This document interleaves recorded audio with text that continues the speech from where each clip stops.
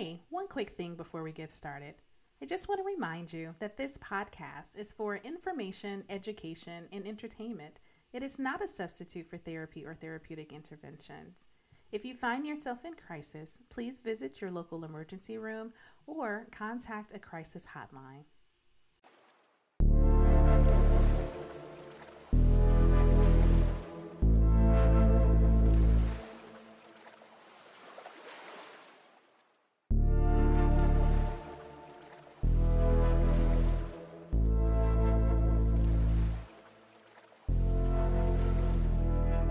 Hey everyone, it's LaShonda from Labors of Love, and you're listening to the Labors of Love podcast. Again, I know I say it all the time, but I mean it every time. I'm really excited to have this conversation with this dope human. He is a licensed clinical social worker and a radical educator. Today I have with me Marvin Tolliver. Hey, Marvin.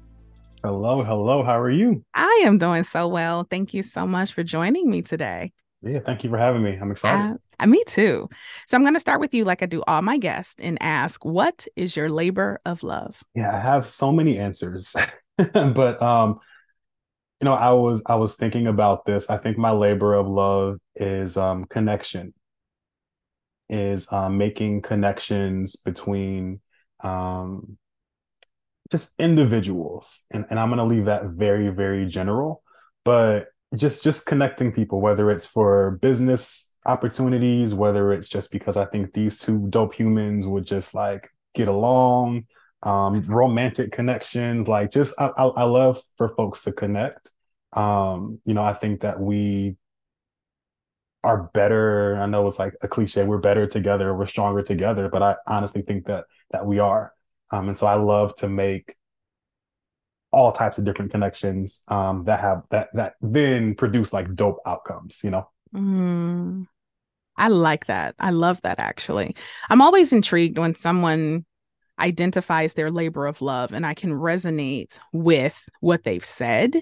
But it's usually in a slightly different way. So before I tell you how I connected to what you just said, your labor of love is connection. You're a connector. Yeah.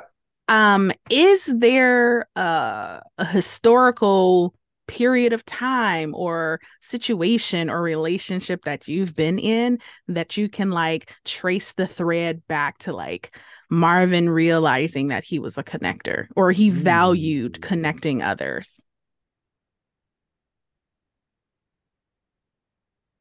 that's a really good question.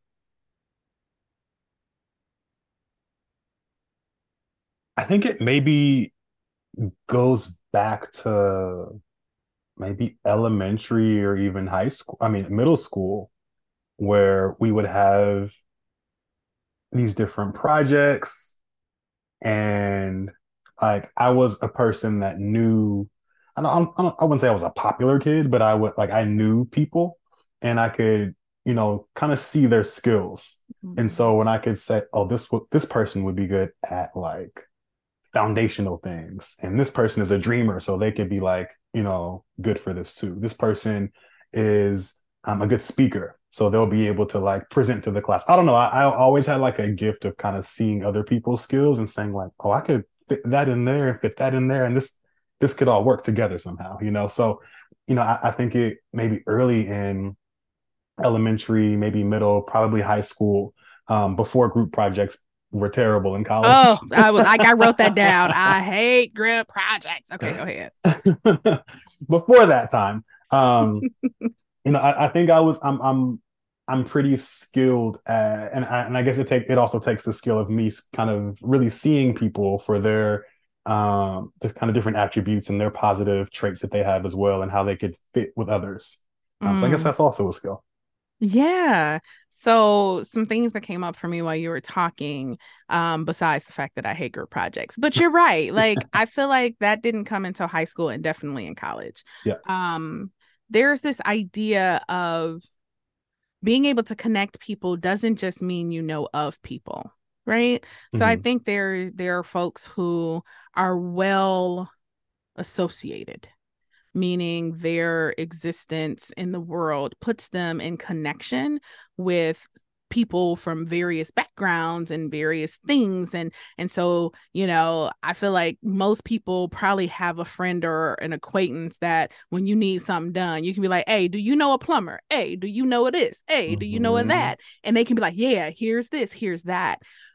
But what I heard from you, and when I think of other connectors in my life, the thread that I see running through there is that you don't just know of people, but you actually know people. You Right. know people in a depth that would say this skill is matched well with this project, or this personality trait is matched well with this person's personality trait. And I Mm-hmm. think that's, when I think being a connector in its essence is what you're talking about. Now, I've seen it when it's a capitalistic ploy, Mm. and that's when I think it goes awry. People start connecting people together when they haven't taken into account who they actually are. And then the connections, people will try to make connections work because they trust the person who connected them. Mm-hmm. But what happens Mm-hmm. when the connector is untrustworthy because they're only looking at superficial things? So yeah, Right. when I'm hearing you say that, I'm just like, ooh, there's something about knowing. And it reminded me of this show. You ever watch the show Leverage? I have not. Okay. So it's not, it doesn't, it's not on anymore. Well, actually, they rebooted. But anyway, I went back and watched this series. I really like it. There's a grifter, a thief, a hacker, like the muscle, and then there's a mastermind. And I Mm. have this thing where I watch something where I'm always looking like, who do I identify with? Or which person would I be if our life were like this? And what I am not, but I always appreciated was the mastermind, Mm. because there are so many times throughout the various episodes where the thief, they were good guys, by the way. They were like, this is what they did, but they were kind of coming into this like Robin Hood kind of connection where they were trying to take down the big bad guys in service of some, little guy who needed something, or little gal, to be neutral in that. And so, the thief had a specific skill set and would problem solve based on that skill set. The grifter had a different one. And he would frequently say, the difference is I know all of your skill sets. So when I make a plan, I've taken that into account, and it considers things that each person hasn't considered. Mm-hmm. And what's fascinating about that to me is it brings me to the work that I often do with people is our own internal ecosystem, what Mm. I call our littles, our historical selves. Yeah. They got some mad skills, Yeah. but they are very narrowly focused on that, achieving that one thing. And when we move into deep healing and we come into self, we become the mastermind. We're Mm-hmm. like, man, that little kid version of me got play on lock. They Mm. bring joy. That adolescent part of me, protect. That part of me knows how to protect themselves. And, the part of me that went through that really knows how to do this. But like, we can become the masterminds of our own internal ecosystem, that our parts aren't just trying to take over everything, but we got to give them something to do. We got to let Mm-hmm. them know that they're valuable parts of us and they can exercise in their thing. So those are the things that came up for me. So I'll give you a chance to see if there's anything you want to say about that before I launch into more questions. Yeah, I've always thought of connecting as far as other people. I've never even thought about it in the way that you're talking about it. Um, but yeah, there are so many parts of my younger self, and I'll just speak for me. I'm sure for other folks as well, but so many parts of my younger self that want to be seen Mm-hmm. so badly, and maybe still restricts themselves for whatever reason. I mean, I'm for folks that don't know, I'm queer, bisexual, HIV positive Black man, so lots of things to be guilt to have some guilt and shame around.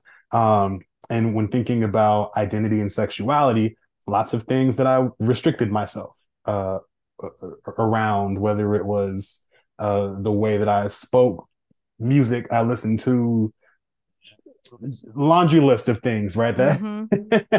that I kind of tried to um make myself fit into a specific box in Mm. order to be uh perceived in a certain way and not perceived in another way. And so with that restriction, like those parts of myself still like the energy's still there. And so how do I make sure that those parts of me are still seen, are still valued, are still loved, um, along with every other part of myself that was able to exist? And Mm. so yeah, it's really interesting to think about me, in that context of connecting. Something that this past weekend actually that I really thought about, and it's the first time that I thought about it, and it's wild because I've done it with my clients so much. Um, but I was thinking like, what actually brings me joy? Mm. Come on. And I sat and I was just like, wait, because I was thinking about, because my therapist was saying, what does Marvin want? What does Marvin want? My friend said, what does Marvin want? You do so much for other people. And I'm like, no, I'm fine. I'm good. I'm fine. I just want to make sure everybody's good. And then I really sat and I have free weekends now because I used to work Monday through Saturday. So Sunday was my only day off. And so I have these free weekends. I have all this time and I'm just like, oh shit, what do I do with this time? I'm like, okay, well, let's lean into what I love to do. Let's lean into that. And I'm like, well, wait, what do I like to do? Mm. And I have a Google Doc right now. And it says, what does Marvin like to do? And I legit had to start really thinking and listing things. And they were things that I challenged myself, things that did not involve anyone else. Come on. Because I'm a people pleaser historically. It's probably where some of that connection stuff comes from. Um, but it's like hanging out with friends, going to the movies with somebody, going out to eat with someone, going to happy hour with someone, going to the beach with someone. And I was just like, all of these involve other people. But like, what do I like to do by myself? Can I sit with myself? And it was one of the most difficult and also eye-opening things that I've ever done Mm. because I've always had people. I've always depended on people. I've always lived in different areas of the country so that I could be like, okay, I'm gonna come visit you. I'm gonna come visit you. But then it's just like, well, why am I not able to just sit and sit still? Well, folks, we're going to end the podcast there because, I mean, that's a whole word. So much of what you said, like coming back to what I said, I'll tell you after how I connected with your labor of love is I realized that I am a connector as well, but it's not other people. I'm like the word, like when they be like, do you know so and so? I'm always like, the connecting people to each other is just not my thing. Mm. But man, do I help people connect to themselves. Mm-hmm. I help people connect to those parts and versions of themselves that they don't even recognize are there. I help people connect their behaviors to their survival. I help people connect Mm. their beliefs to their survival. So I'm a Yeah. connector in that way. And this is not like set in stone, but I've realized particularly when I talk to clinical social workers is within social work y'all learn about macro. As a licensed professional counselor, we really don't. Like we Mm. swim in the micro and that fits me very well, right? I need this is why I love collabing with people who think macro because I often don't. I think very micro, but connecting people to themselves. And when you were like talking, I was like, not only is it a journey that I personally have been on too, what does Shonda want? What does Shonda like? It's so many other people. And honestly, we love surviving. Who Mm-hmm. doesn't, right? So when people are trying to figure out we love surviving, how have we learned to survive? Well, the people thing, as I say, so I used to say that I am a shape-shifting people pleaser in recovery. Mm-hmm. What my spiritual journey has illuminated for me is that in all actuality, shape-shifting is not something I need to recover from. I needed to learn how to use it the way it was intended. Mm-hmm. And the way I had been using it is constantly being around people so that I had many opportunities to prove that I was worthy of being connected with, of being Mm-hmm. loved, of being liked. And I had mastered that actually. But in that frame, I didn't need to know what I liked because I just did whatever you wanted to do. I didn't need to Hmm. know what my hobbies were because I was going to do what you wanted to do. Yeah. And so it's this place of coming back and being like, okay, but there are parts of me that knows what it likes. I've just never asked them, what do you like? So I tapped into this really young version of myself around kindergarten age and reignited my passion for painting and for art, Mm. which I think if I was thinking about me in my 40s, like, nah. But when I asked that little girl, she's like, I just want to paint. Mm. Oh, okay.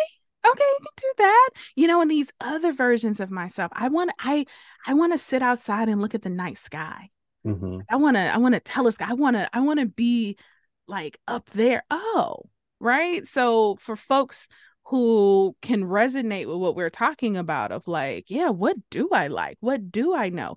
We're trying to ask ourselves after all these years of conditioning, namely in capitalism and white supremacy and all these other things, like what do I like? But we can tap into some of our inner knowing, some of those littles, some of those historical selves, and all of a sudden you be like, oh, I did kind of like to do that. Hmm. Oh, that was that. And I don't want people to feel shame because they can't identify it because it doesn't come easily. When did you have time? We Hmm. out here surviving. When did you have time to go, oh, here go the 10 top things I like to do? Most of us haven't had that luxury. So I hope folks aren't feeling shame around it. But I do hope they're feeling inspired by the fact that they can go they like, oh, I can do a Google Doc. I can do that. Like I can start thinking about it. So I really appreciate that. And so I know that you named a lot of your identity points, and I Yeah. would love to just talk for a little bit about like what those intersections and well, how those intersections have like helped you see the world in a way that has made you dedicate your life and your gifts towards helping other people.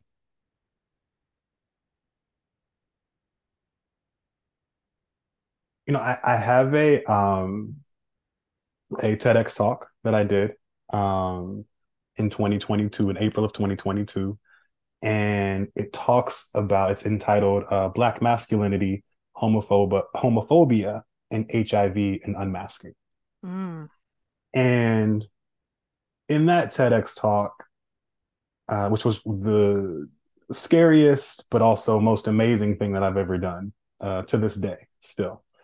Um, I talk about how masculinity, specifically Black masculinity, really held me back. Um, how it really restricted me. How it really made me feel like I was never going to be enough, no matter what I did, no matter what I said, no matter whatever accomplishments I accomplished. There was this feeling that I would never be enough. And it was kind of this lifelong journey of figuring out how when am I going to be enough? mm, And being a people pleaser, it wasn't internally about me figuring out if I was enough. It was about how can I make sure other people know that I'm enough? come on. How many different ways do I have to shift myself in order to be enough for whoever I'm in front of? Mm. And that was so one exhausting, right? Exhausting. Hella exhausting because every single human is different. And so now where you're playing this game of okay, well, what do they want? And let me try and be what that is for them.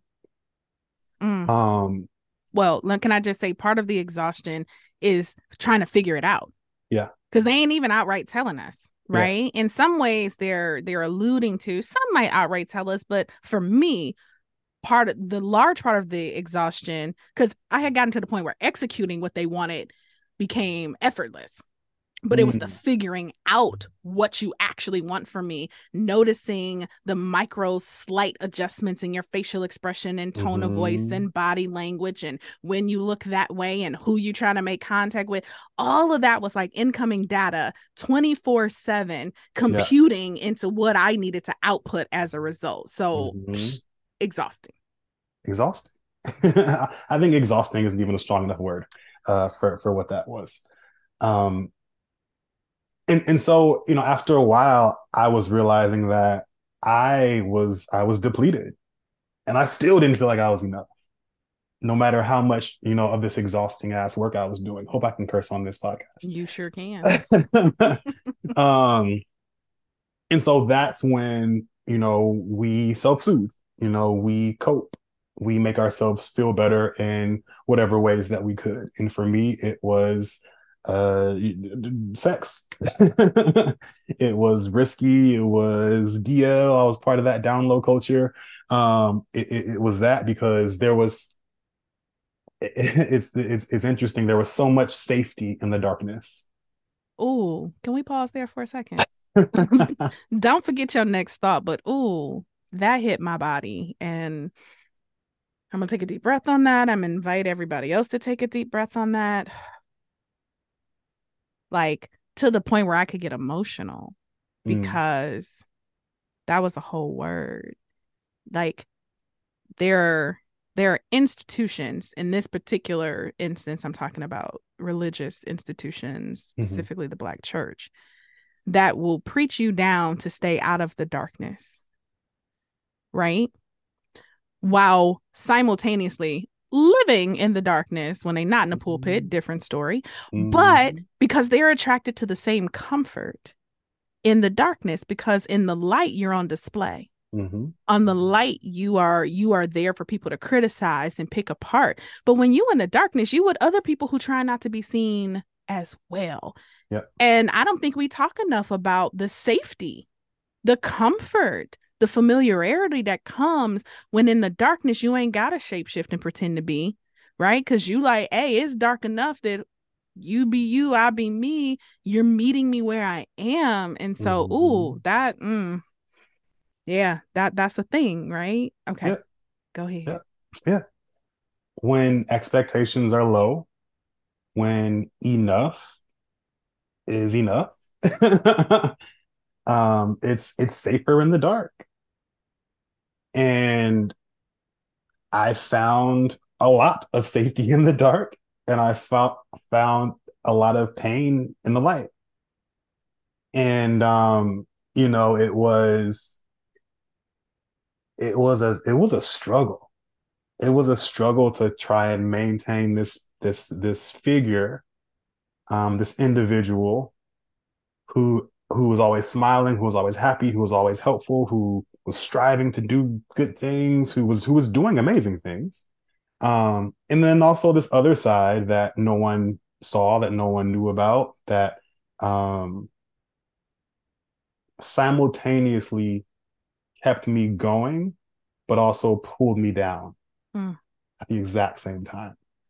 Um, and so ultimately in 2017, I was diagnosed with HIV. Um, and that was a moment, and I talk about this during the TEDx talk as well. It was devastating. mm, It was devastating. mm, But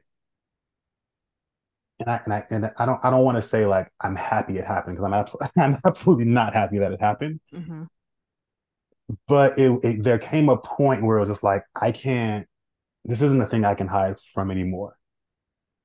Um, the the negatives are tremendously outweighing the positives of how I'm coping here. Mm-hmm. And it's just like, you know what? It's time. It's time to just I surrender to the truth. Let's just let it all out and see what happens. Um Can I ask in a the question about Absolutely. that process? Sure. Like, there's this hindsight that we have where we can turn back and look and see what happened, but the intensity of the emotions began to die down over time. Yeah. And so I'm just trying to imagine you in 2017. That's a big decision to make, like surrendering to the truth, living out loud in the light. Do Yeah. you remember kind of like, I heard on one hand, you're like, man, the negatives are greatly outweighing the positives, but do you even remember what it was like to try to let go of the few positives that there were? Like the toil or turmoil, or maybe it was just a like this is all I needed. But can you just tell us a little bit about that process for you of deciding that you were going to like live your life in the light?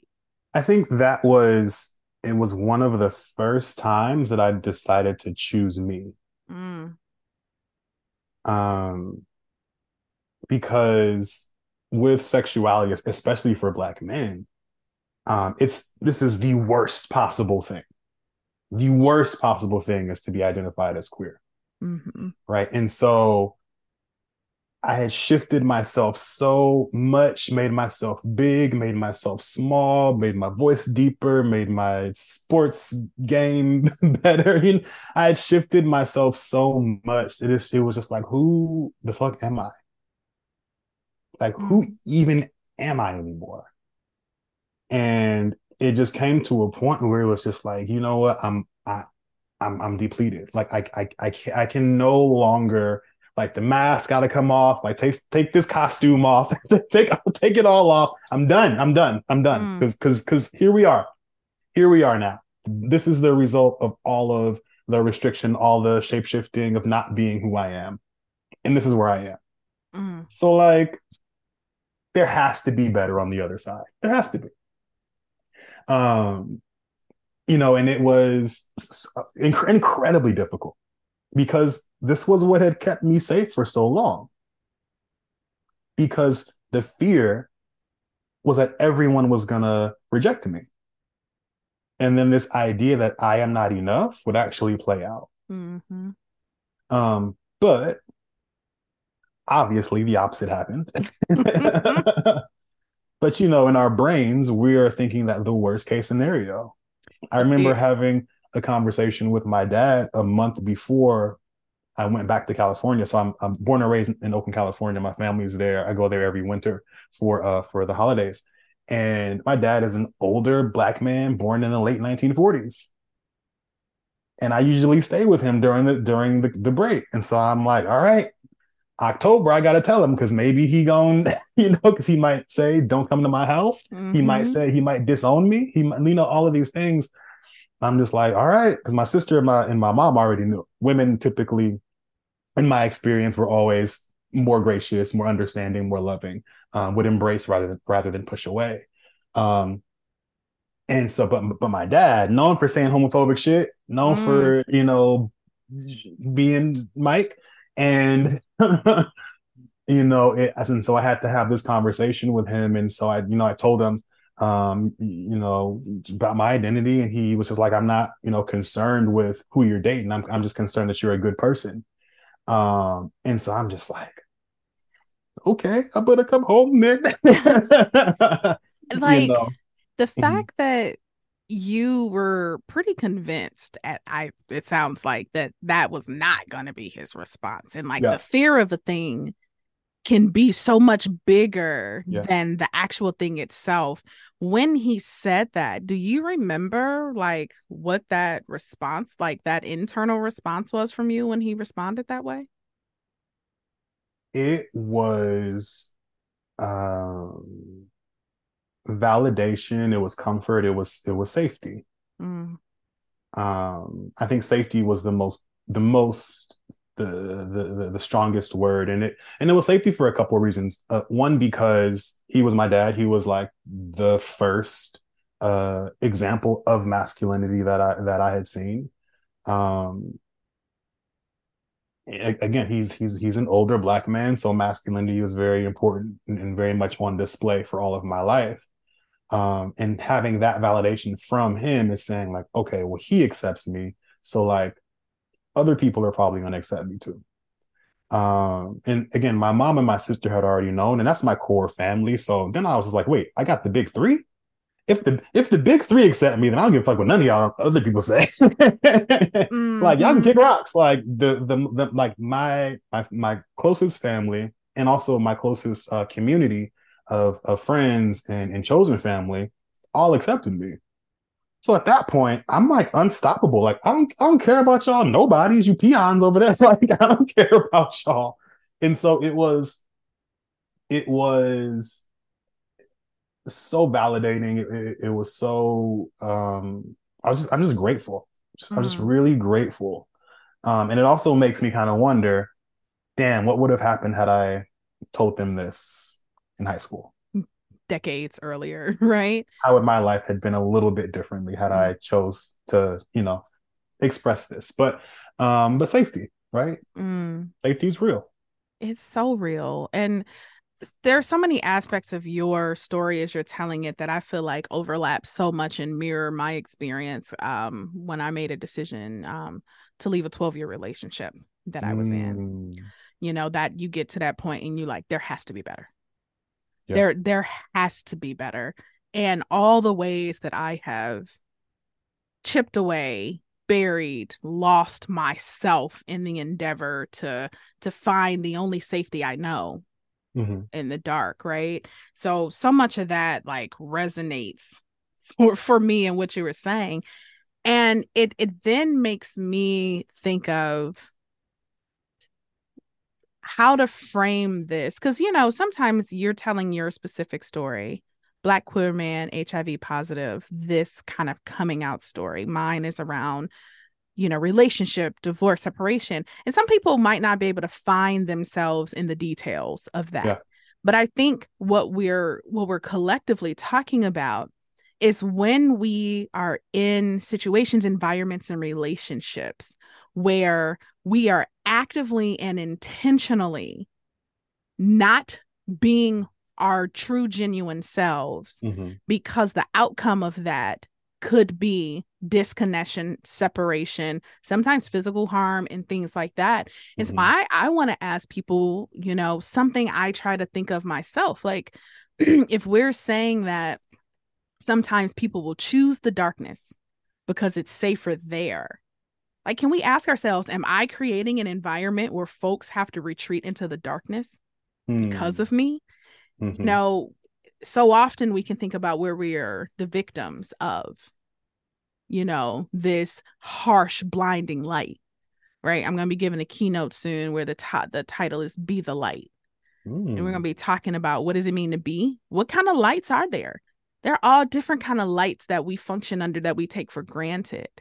But if you've ever been pulled over by the police at night, that light that they shine, that's not a that light don't feel good to my nervous system. It's Hmm. blind. It takes away. Like some of us, we out here thinking we being the light for people, but our light is so harsh and it's Hmm. so hot and it's narrowing in on something to illuminate only one thing that we deem a flaw, Hmm. that our light could be sending people back into the darkness. And I think that warrants us to sit down and look at our lives, not just where we're the victims or recipients of this treatment, but for us to really be looking at, do I do this to other people? Do Hmm. I use language that's so isolating about different identities that someone who I may or may not know holds that identity comes in and they don't feel like they can be themselves Hmm. because of that? Do I, all kind of things, you know what I mean? Have I situated my physical environment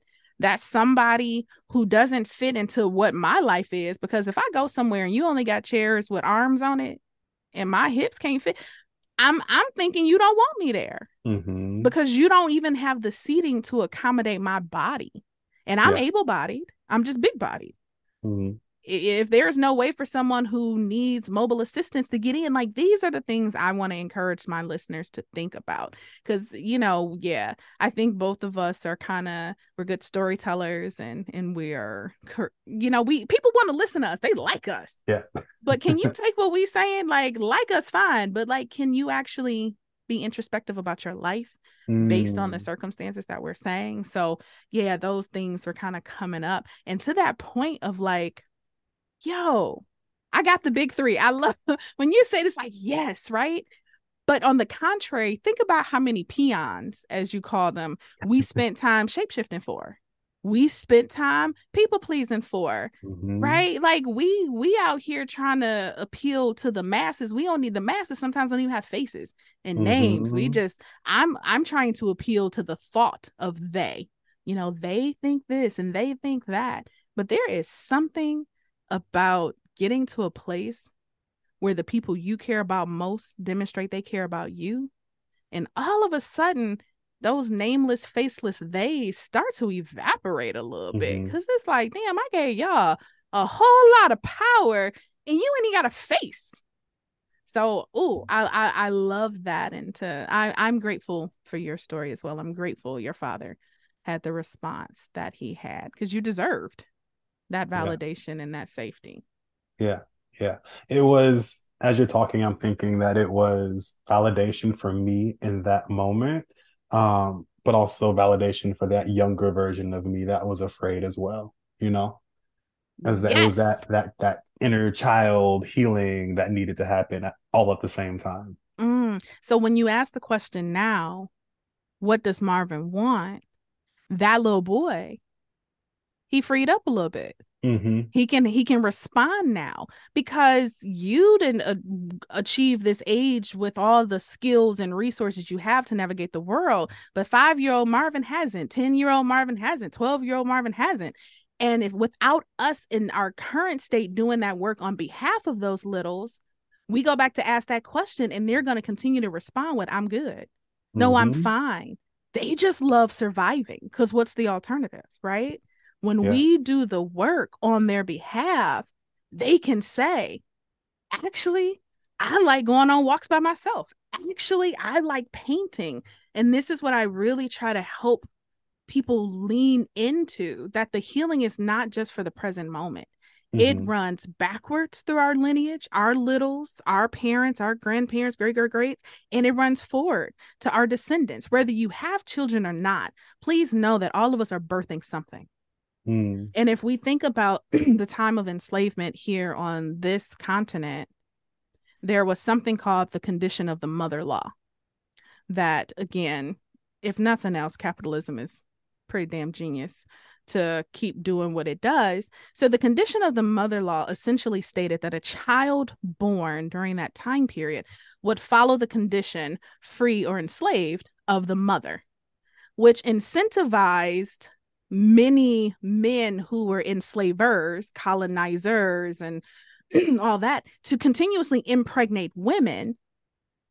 Because if the woman was enslaved, the child would automatically be enslaved. And Mm. if the woman was free, the child would automatically be free, only based on the condition of the mother. Well, when I am trying to help myself and other people understand, is as we achieve freedom and our beliefs and our worldviews and our behaviors and all that stuff, whatever we birth after our freedom is born free. So that Hmm. business venture that you're thinking about that you want to birth, man, you birth that while you're free, and that idea gets birthed free unless you choose to go back into the bondage of these particular thoughts. So I want people to think that I'm just talking about like children. You know, that healing goes forward through children, but also our ideas and the way we're in community with people. And so freedom is important, and people don't understand how one of the ultimate determinants of freedom is safety. Am I Hmm. safe to know I'm not going to be dragged back into forced labor? Freedom didn't mean it was easy. Freedom didn't mean they automatically had resources, but it meant the safety from that forced stuff. And sometimes I think you and I, when we chose the darkness, it was that forcing into the darkness because it wasn't safe. We wasn't free to be who we were in the light. Hmm. Yeah. Yeah. So many points. So I just, you know, back to the TEDx talk, two of the things that I mentioned are sweeping things under the rug, which is what a lot of us are really, really good at, not talking about what needs to be talked about. Um, and then also the expectations of who you're supposed to be versus who you actually are. And those things are shaped by a myriad of things. So like there's religion, there is family, there is community, there's when you're in school, right? Because like the school culture shapes you. There's the black community, right? Because that is a little different than like the community as a whole. Um, there's white supremacy, homophobia, capitalism that play in there. And so we're supposed to be, in quotes, supposed to be a certain way, which is why there's so many issues right now happening with identity, because people think that we're supposed to be a certain way instead of allowing just people to be and to be free. And after a while, it was like after that time I was diagnosed and started to just be open about who I am in every aspect of my life, there was just a questioning that started of like, wait, why am I doing this? Why are we doing this? Why are we subscribing to any of this? None of it works, or it works for a very small group of people and not for everyone else. And that I think also that being diagnosed kind of unlocked this like this voice that had always been there, but had been too afraid to speak up and to speak out. Because I've always had things to say. I've never felt, again, safe enough to say them. I never felt smart enough to back up my points with facts. I never felt good enough to articulate what I thought my point was. I never felt strong enough to like debate with someone. Again, the people pleaser don't debate. The people pleaser says, "Oh no, you know what? You're right. I don't have an opinion." And so this new strength came out, and I'm just like, oh no, everybody gonna get it. Everybody can catch these words. And then they started to. And then my platform was born. No, but and luckily I met individuals in grad school in my MSW program at Boston College, like-minded folks, typically Black and brown folks, who we all thought very, very similarly. And so it's very different saying these things by yourself versus saying things with like a group of people together. Mm-hmm. And so it's like, oh shit, we have power. Power and in some ways validity, right? Mm-hmm. It's like if I say it, people like, oh, that's just your experience. Oh, that's not everyone. Then there's more people saying it. And it's like, so we all wrong? We all making it up? Right. Right. And I think so much of the culture and the systems that we live under has put so much emphasis on one, cognitions as our only way of knowing. Mm-hmm. And then verbal language as the primary and most exclusive way of expressing our knowing.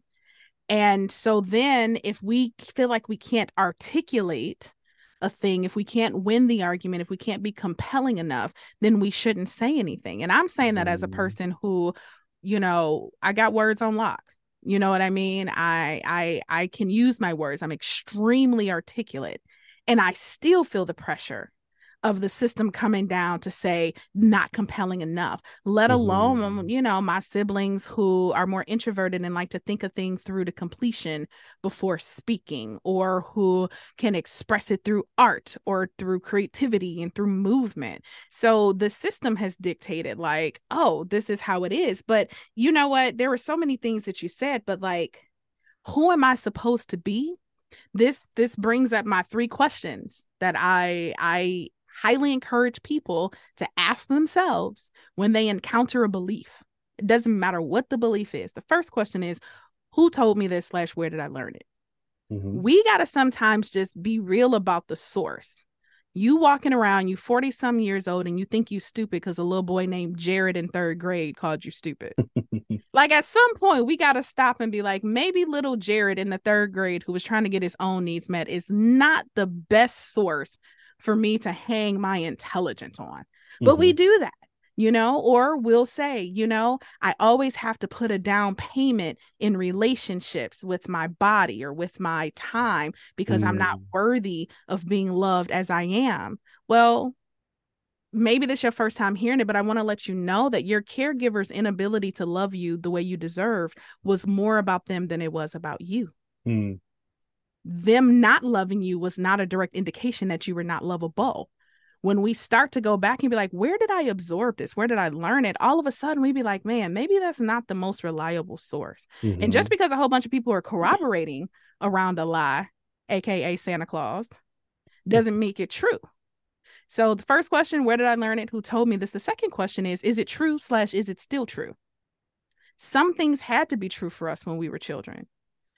I have to seek out other people to be in connection with them because everyone in my family has so much going on that they will never come check on me. I'm not going to tell you that wasn't a true reality, but what I want to tell you is like, you're not 6 anymore.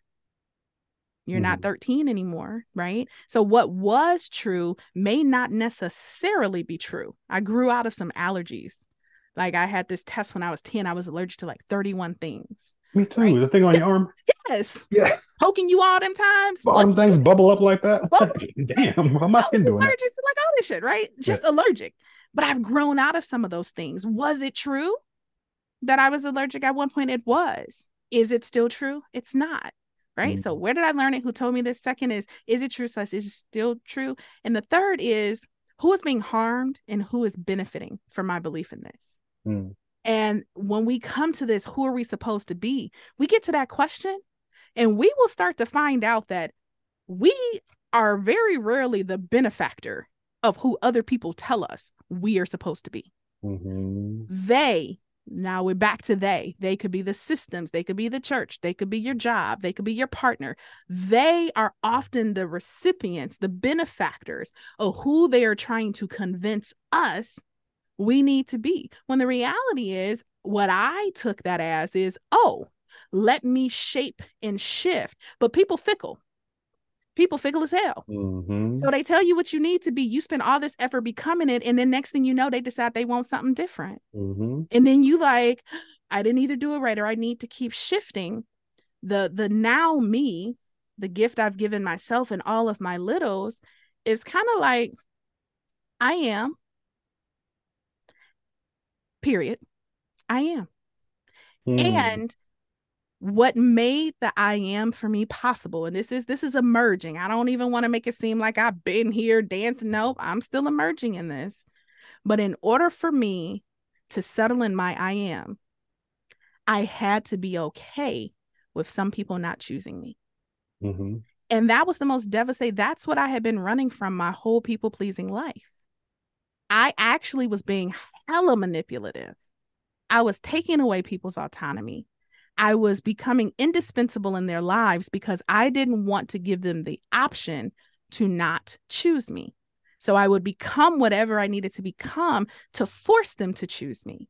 And there is something about realizing that there are plenty of people I don't choose, and that's okay.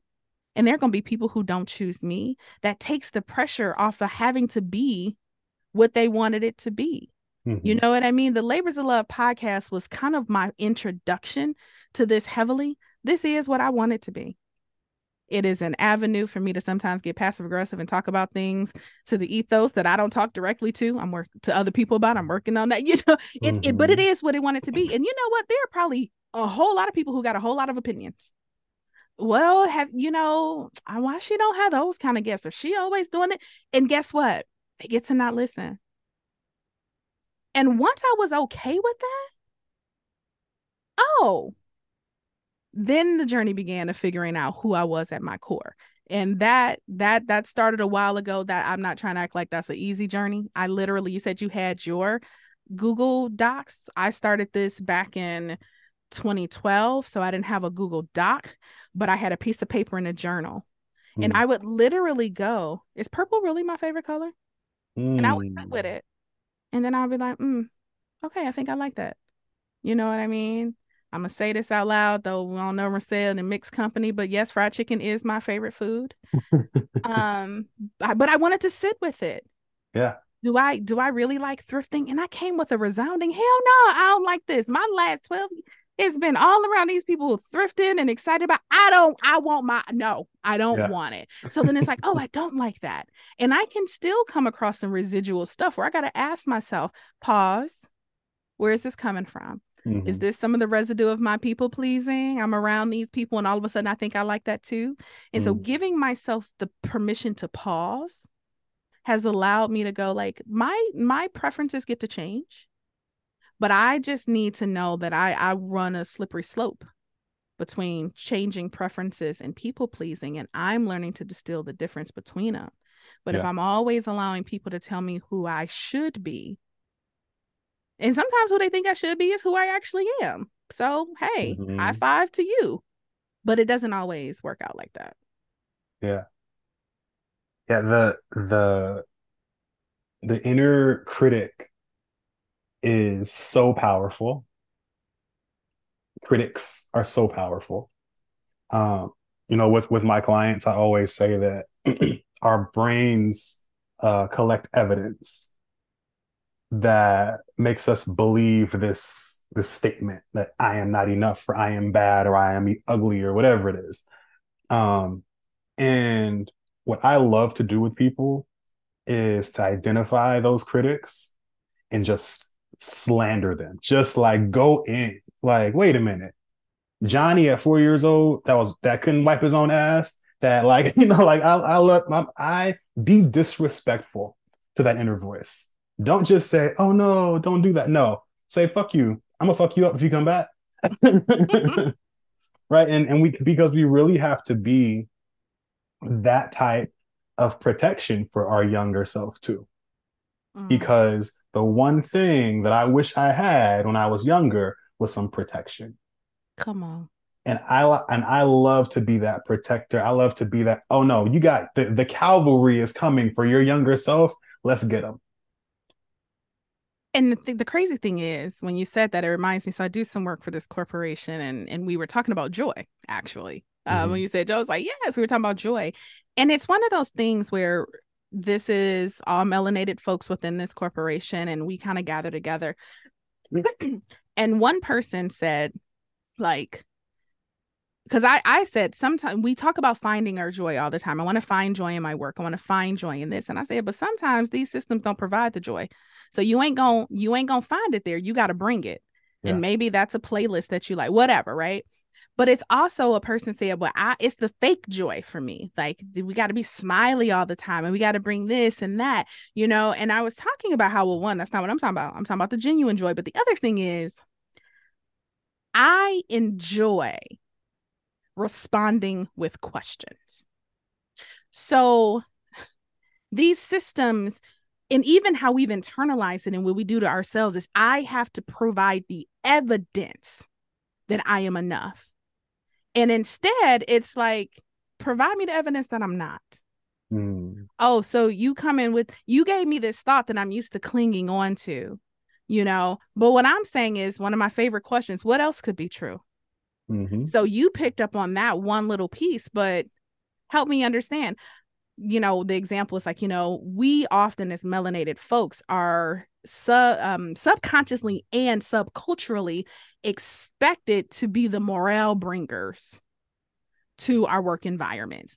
We got to Mm. be jovial and happy and smiling all the while fighting through all the systemic oppression, right?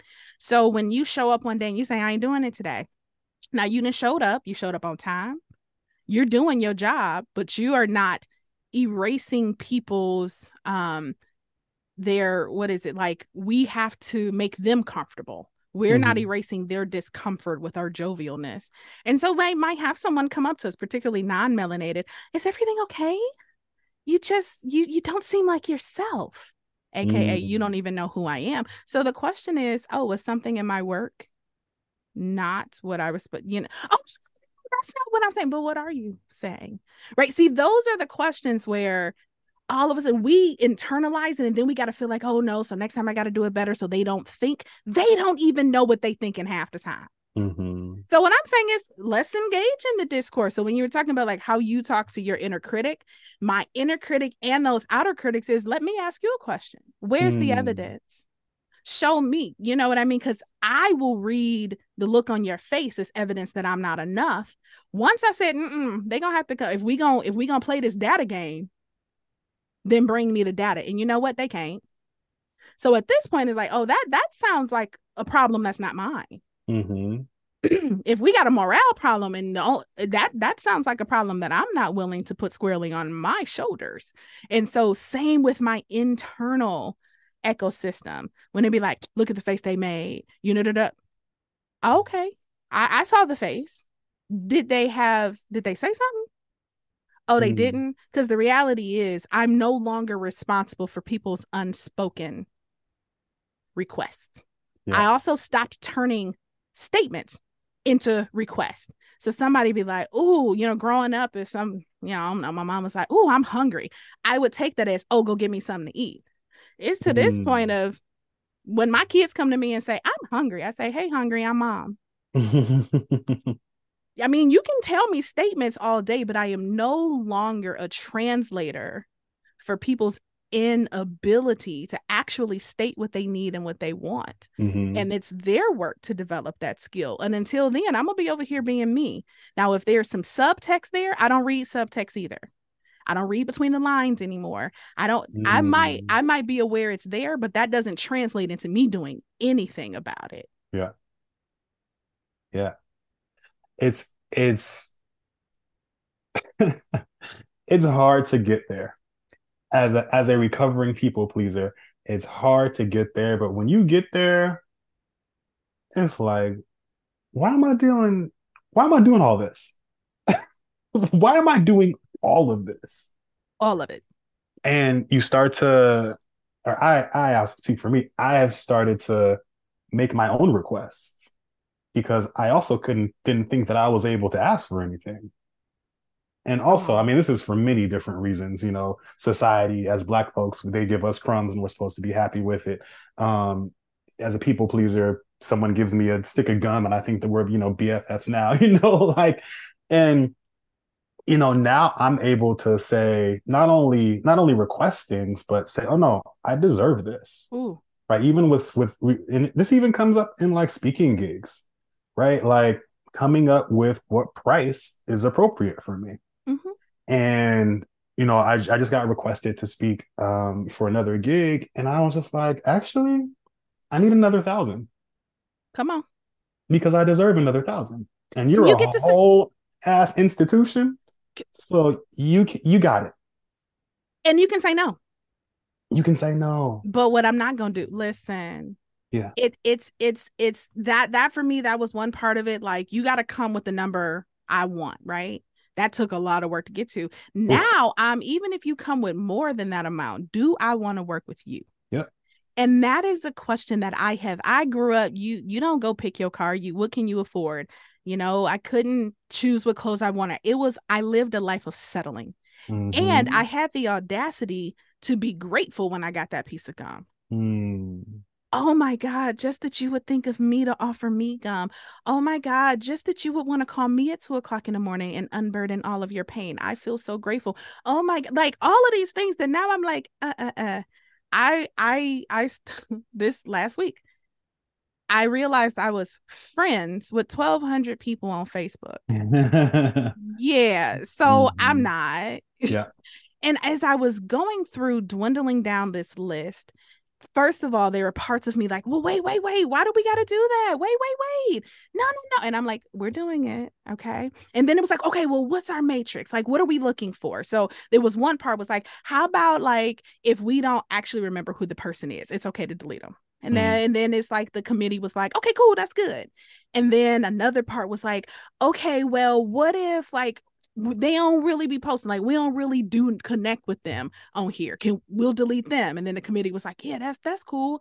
And then somebody else threw out all these suggestions, and I'm going through, and every delete there was a part of me that was like, but wait, But Mm. then I got to a point where I realized there are some people I was connected with on Facebook that if I scrolled past their name, I would roll my eyes and I couldn't even control it. Mm.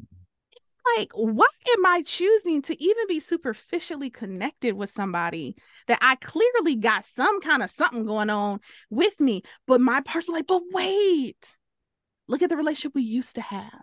Look at the Mm. relationship they have with your family. Like, there were these mass negotiations that were happening Mm-hmm. within me.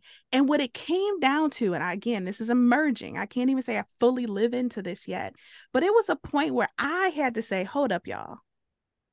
I get to choose. Mm-hmm. We get to choose. Everything was about, but what if they want to see our post? Who gets access to me has been my whole life. And I said, pause. We ain't got to do that no more. Who do I want to be connected with? Mm-hmm. So I feel like the things we're talking about, some people might listen and be like, that feels so big. Start small. Start in these reasonable ways. I was the type of person that walked through life, literally walking through life, and I felt like I had to smile and say hello to everybody. Mm. What I realized, and then the narrative around that, is that I'm just a nice person.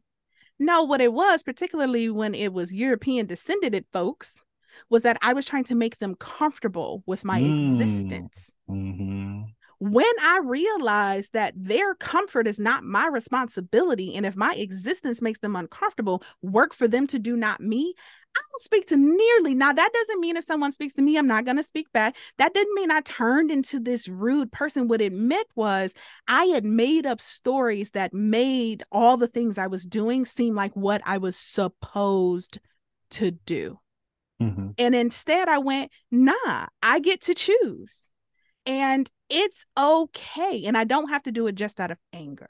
So Mm. you were saying, I get mad. I'm cool to put up a boundary when you done pissed me off. Mm-hmm. But what about when I get to just put up a boundary because I deserve to be protected and contained? Right? Yeah. Yeah. One of and this is a space that I love that I'm in now, is that my reasoning for anything is valid. My reasoning for absolutely anything is valid. And usually my reasoning is because I wanted to or because I didn't want to. And that was it. And I love being in this space. So, like, it can be, I be watching TV sometimes and I'll be like mid whatever I'm watching. I'm like, you know what? I don't want to watch this no more. And just turn it off. And friend, and last night, like, this is a good episode, but I'm done. Yeah. My energy ain't feeling this. No, I don't want it. Mm. And even with like my parents sometimes, and this is hard because my parents love to talk to me about all of the things. And I'd be like, yeah, I don't want to talk about this. My dad loves to talk to me about my mom and their whole dynamic. I'm like, yeah, Mm. this conversation ain't for me. You should get a therapist though, Who's not me? who's not me. Yeah, you want me to find? I can help you find one. That's one thing I can help. My Constantly father's. volunteering. I will help you find, right? The liberty and freedom that you're talking about, like, not only is whatever reason I have valid, but I also have stopped like putting the pressure on myself that I have to convince you that Mm, it's valid. See, mhm, that was the thing. Even if I thought it was valid, if someone else didn't think it was valid, then I had to go into all of my very charismatic, manipulative, wordy ways of trying to convince you. And since this part of the journey has been for me, I'm going to be generous and say 4 to 6 weeks that I've really, really been walking this out.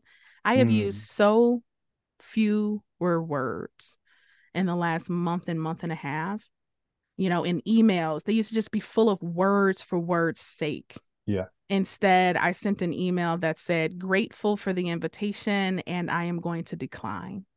Mm. Thanks.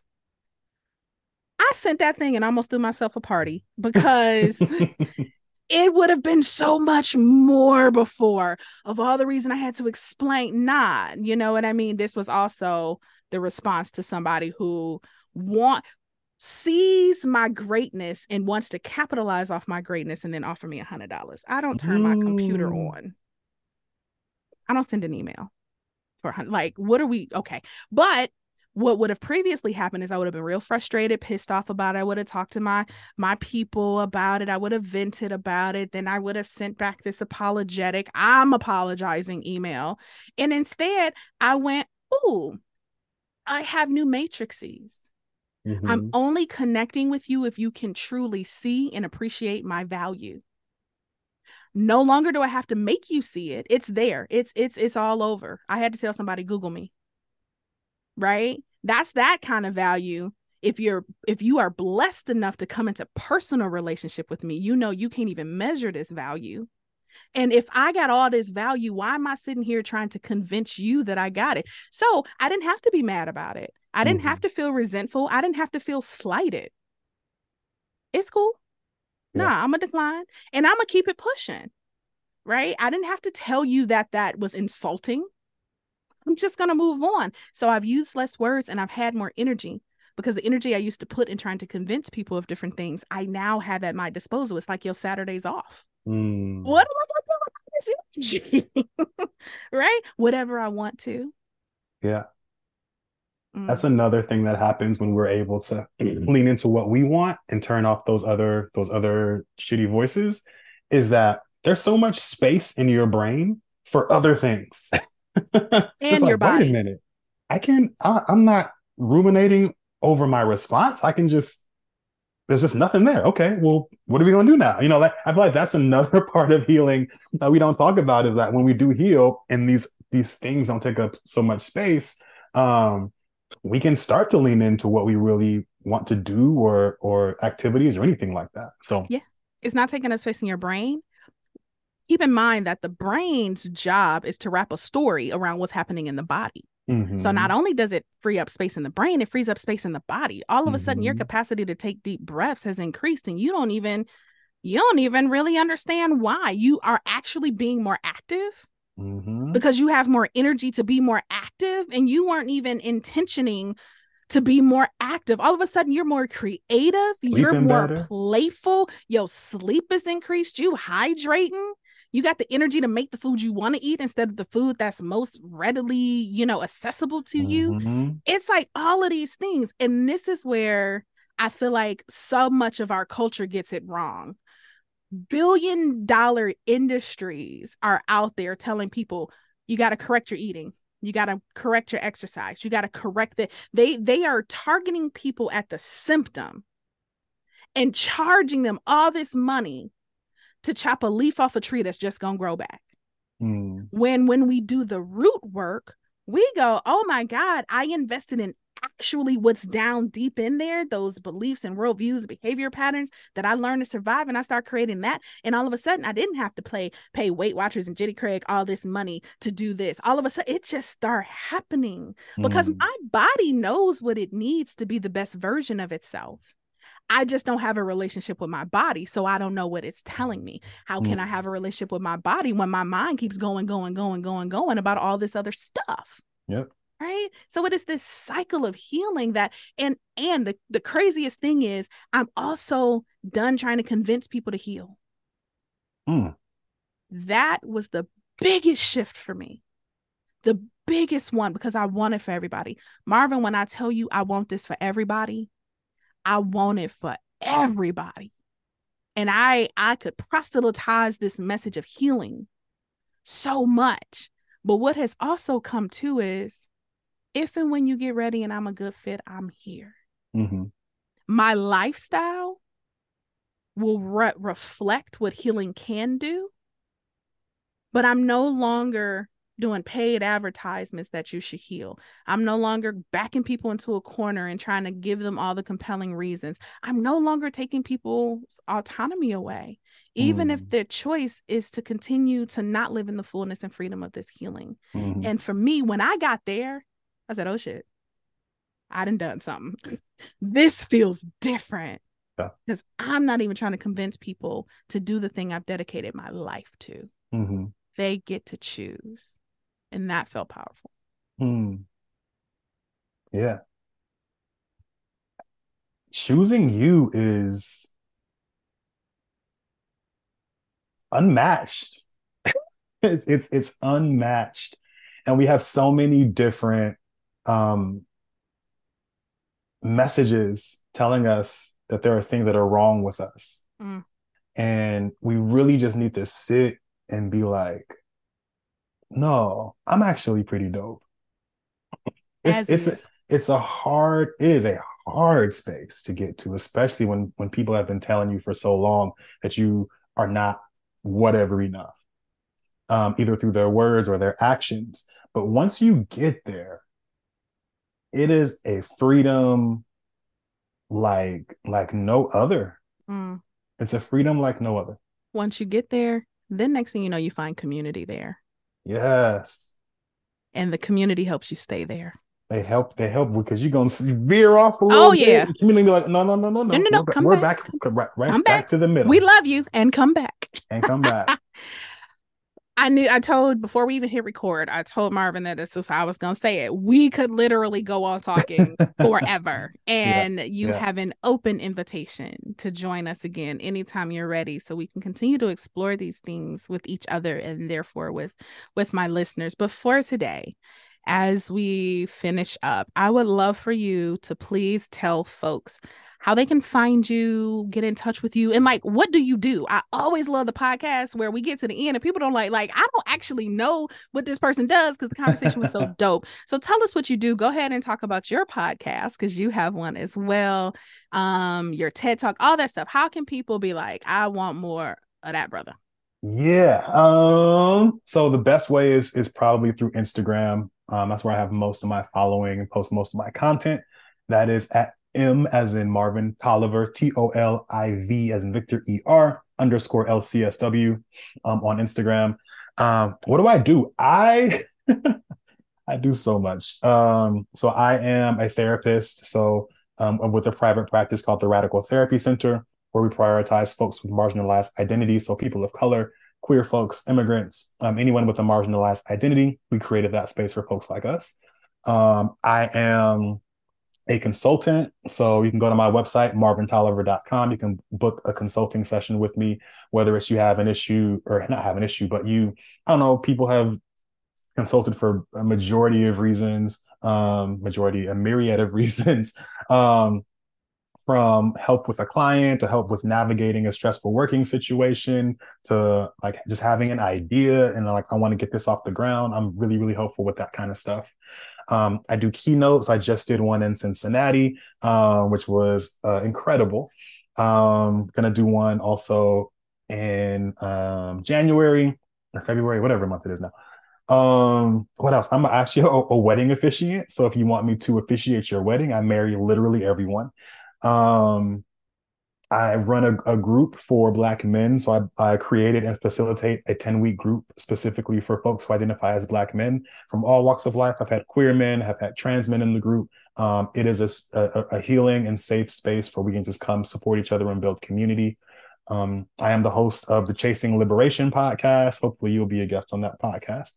So you can find that wherever you listen to podcasts. I'm also coming out with another podcast called Dear Black Man, You Good? And so that is going to be essentially a group. It's going to be my groups, but in podcast form. It's going to be so dope. The guys are really excited about it. I have so many other things. Hey. I just wanted to plug one more thing. I'm Mhm. having an open men's group, open to the public. It'll be pay what you can. It'll be monthly through Zoom, and so that'll be again that'll be on my Instagram and probably just my Instagram. But look out for that as well. I'm excited for everything that you said. I am hoping that my listeners, whether it's something that you feel like you can take advantage for yourself or referral base, know that we're going to have all that information inside of our show notes. So you'll be able to easily access his TED Talk, his website, his Instagram, all that good stuff. Marvin, I just want to sincerely thank you for taking the time out to join me to share your story, your labor of love, and just really chop it up, around this thing that we call healing. It's been such a great experience for me, and I know it's a great experience for my listeners. So thank you. Yeah, thank you so much for having me. I mean, there's so many things we didn't even talk about, so I know. We definitely gonna gotta Can I come back on? I'm having you on mine. We definitely got to keep this going. We got to run it back. Yes. Yeah, So, yeah. y'all, per usual, I want to give a shout out to Jay Sugg from Instant Classic Media, who does all my production. My nephew, Trey Angel, who provides all the music for the Labors of Love podcast. Give a shout out to Steph, who's doing all of my social media stuff. Though we're taking a slight break because you know what? I ain't got to convince nobody of nothing. So I ain't really had no content lately. When I got something I want to say, we'll be back. But of course, you, my listeners, I had been updating. I want to tell y'all, like, we crossed 70,000 downloads and streams so quick, and I think we're getting close to 72. So, like, I always say, this ain't a radio station. You didn't accidentally turn here and leave it on by mistake. You're intentionally choosing to come and listen to the dope guests that I bring on and listen to me. And for that, I am so grateful. So don't forget, I'm on all the major social media outlets. If you have suggestions for content or guests, you can hit me up at www.thelaborsoflove.com. Until we connect again, you all be well.